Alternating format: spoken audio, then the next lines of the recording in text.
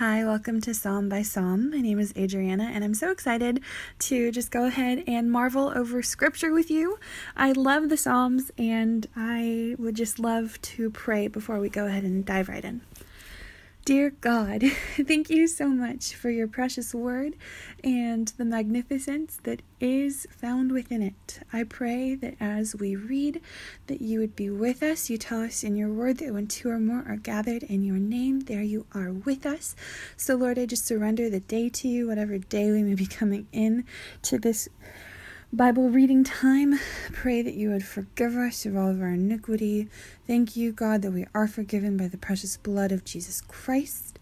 And thank you just for who you are. Please open our eyes to wonder. Please open our eyes to Jesus. And please help us to store up this word in our hearts so that we may not sin against you. Lord, more than anything, we want to fulfill your will, your eternal glory, that every tribe, every tongue, every nation would confess that Jesus Christ is Lord. For your glory forever and ever. In your precious name, amen.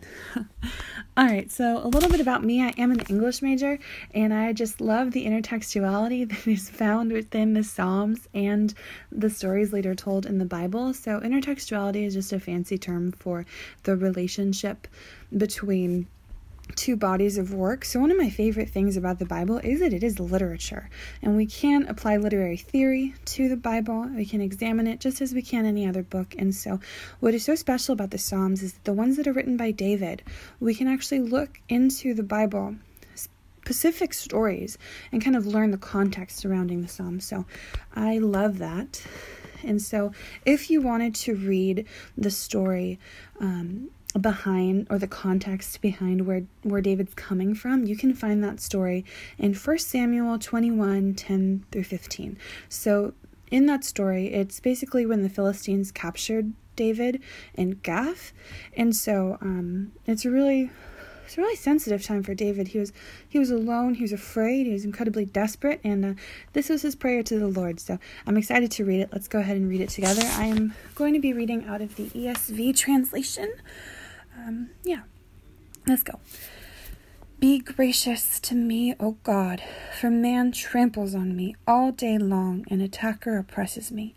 My enemies trample on me all day long, for many attack me proudly. When I am afraid, I put my trust in you, in God whose word I praise. In God I trust, I shall not be afraid. What can flesh do to me? All day long they injure my cause, all their thoughts against me for evil. They stir up strife, they lurk, they watch my steps as they have waited for my life. For their crime will they escape? In wrath cast down the peoples, O God. You have kept count of my tossings, put my tears in your bottle. Are they not in your book? Then my enemies will turn back in the day when I call. This I know, that God is for me. In God whose word I praise, in the Lord whose word I praise, in God I trust, I shall not be afraid. What can man do to me? I must perform my vows to you, O God. I will render thank offerings to you, for you have delivered my soul from death, yes, my feet from failing, that I may walk before God in the light of life. Woo! So beautiful. I'm so excited to just go verse by verse and just marvel over this scripture with you. So we begin with, be gracious to me, O God, for man tramples on me. All day long an attacker oppresses me. Have you been there? I've been there. Where it just feels like every single person is bent against you. Like everything is falling apart. And I'm crumbling. Maybe you haven't felt that way, but I have. And I just want to tell you that it's so common. It is so common. Goodness. One of my favorite verses in all of Scripture. It's in 1 Peter 5. It says, be sober, be vigilant, for your adversary the devil walketh around like a roaring lion, seeking someone whom he may devour. So we have to be steadfast in our faith, because the same afflictions are happening not only to us, but to every single believer around the world. And it's by God's grace that he calls us to glory. And so we must remain faithful even in the face of adversity. And the Bible puts it pretty bluntly, like Peter wrote this in his epistle, like the devil walks around like a roaring lion, seeking someone to devour. Like it's pretty scary. It's enemy occupied territory, as C.S. Lewis would say. But we have the Word of God to combat the schemes of the enemy, and they're so real. So that's why I prayed before reading this, because prayer, if we look into Ephesians 6, that's the armor of God, and like how beautiful that we have armor, but prayer is actually mentioned so many times throughout Ephesians 6, and so I just want to, you could walk away from anything, it's just the importance of prayer and praying the Word of God, because, well, this is why. When I am afraid, I put my trust in you, in God whose word I praise, in God I trust. I shall not be afraid. What can flesh do to me? The reason why we can walk in confidence is because we walk in confidence in the Word of God. Knowing the Word of God is so abundantly important. It tells us in the Bible that there's going to be a famine of the Word of God in the last days, and so my deepest and truest desire for you and for me is that we would know the Word of God, that the Word of God would be on our tongues always, that we would encourage believers with this truth, that we would tell unbelievers the truth so that Jesus Christ may win them to Him. I know that I became a believer in college because of a believer telling me the Word of God. She wasn't afraid. She didn't sugarcoat it.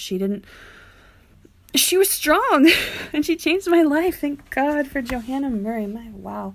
What a woman. Anyway, so the reason we walk in confidence is we don't have a blind faith. We have faith based off of the truth of Scripture. So when I am afraid, I put my trust in you, in whose word I praise. And so I pray that as we walk this earth, we would walk in confidence knowing specific Scripture. I am brave because it tells me right here that I can cast all my cares upon God.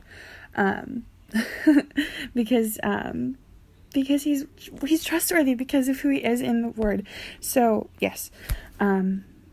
Moving on. What can flesh do to me? Okay, isn't that such a cool, brave thing to say? What can flesh do to me? Yeah. I'm being completely honest. People can tear us limb from limb. They used to feed Christians to lions. And I've watched those crime shows. I know the people... They put people in blenders sometimes, you guys. It's really bad. They can paralyze us, they can bruise us, but they cannot touch your soul, sweetheart. They can never, ever touch your soul. That belongs to God. And something my pastor said that really encouraged me and kind of changed my entire perspective on life is that God will more than make up for any atrocity that happens on earth to an infinite degree in heaven. And it's so abstract to think about, wow, the pain that we experience on earth, it's kind of all we know. We don't know heaven yet. But I promise you, he's going to make up for it to an infinite degree. And I'm going to tell you how he's going to make up to it, because it's found in Psalm 56. You have kept count of my tossings, put my tears in your bottle. Is that not the most intimate picture of a loving God who cares about you and your tears?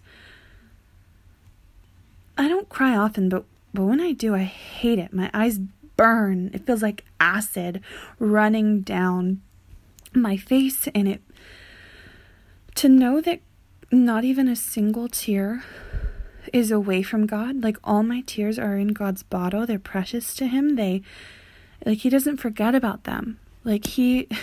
Justice is gonna roll like a river one day, I promise you, because I read it in the Bible and I trust it. Jesus Christ is trustworthy. He says that He is the way, the truth, and the life, and that no one is gonna go to the Father apart from Him. And so I just that's so powerful. Jesus Christ is high above it all, and He's trustworthy. And so to know that God keeps your tears so close to Him, be so encouraged, love. Next time you cry, know that God is with you, not even a single tear He doesn't see. So, I must perform my vows to you, O God.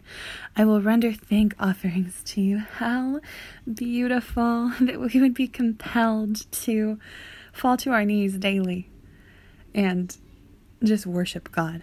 One of the best things I ever did was realize that I can go before my knees to my Father and worship Him. It is a discipline that I want to share with you, and I challenge you to fall to your knees before God. Declare that Jesus Christ is Lord. Pray the Our Father prayer, something to draw you closer to God, to show a physical posture of humility and surrender before Jesus. It'll grow your faith. At least I hope. So, another really wonderful way to end. For you have delivered my soul from death, yes, my feet from falling, that I may walk before God in the light of life.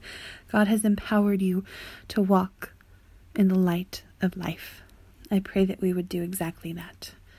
Thank you so much for reading Psalm 56 with me. I hope this was encouraging. I hope you walk away knowing that God is for you, because it says it right there in His Word, Psalm 56, verse 9. This I know, that my God is for me. And I hope that this would be more than just a platitude. I really pray that you would know the context surrounding this. Like, this was written under persecution. So my deepest prayer is that, love, when you're in such deep persecution, God would speak this truth into you, that He is for you, always intervening, always breaking through and loving. God is active. I know He is. And so I pray that you would see His activity in your life. I love you so much, and hopefully many more of these are to come.